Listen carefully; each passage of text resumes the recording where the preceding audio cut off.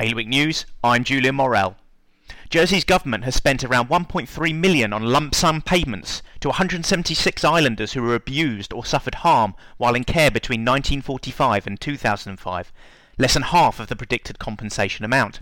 The money was paid out under the redress scheme, which was launched to allow people once in care to claim up to £70,000 for inappropriate physical treatment, including sexual abuse.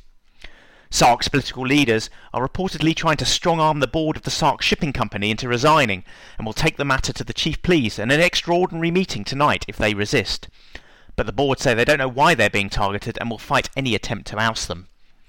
Teacher workload is unsustainable and driving people away from the profession in Jersey, according to a hard-hitting new scrutiny report.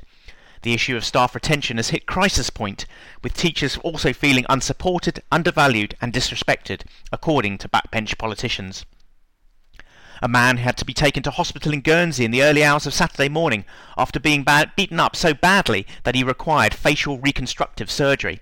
The police are appealing for witnesses following the assault, which took place at around 12:45 on Saturday morning at Trinity Square. More on all these stories at bailiwickexpress.com.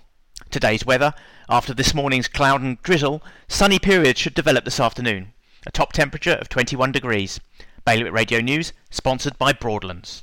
Bailiwick Radio Workday with Broadlands, Jersey's largest estate agency. See our latest properties at broadlandsjersey.com.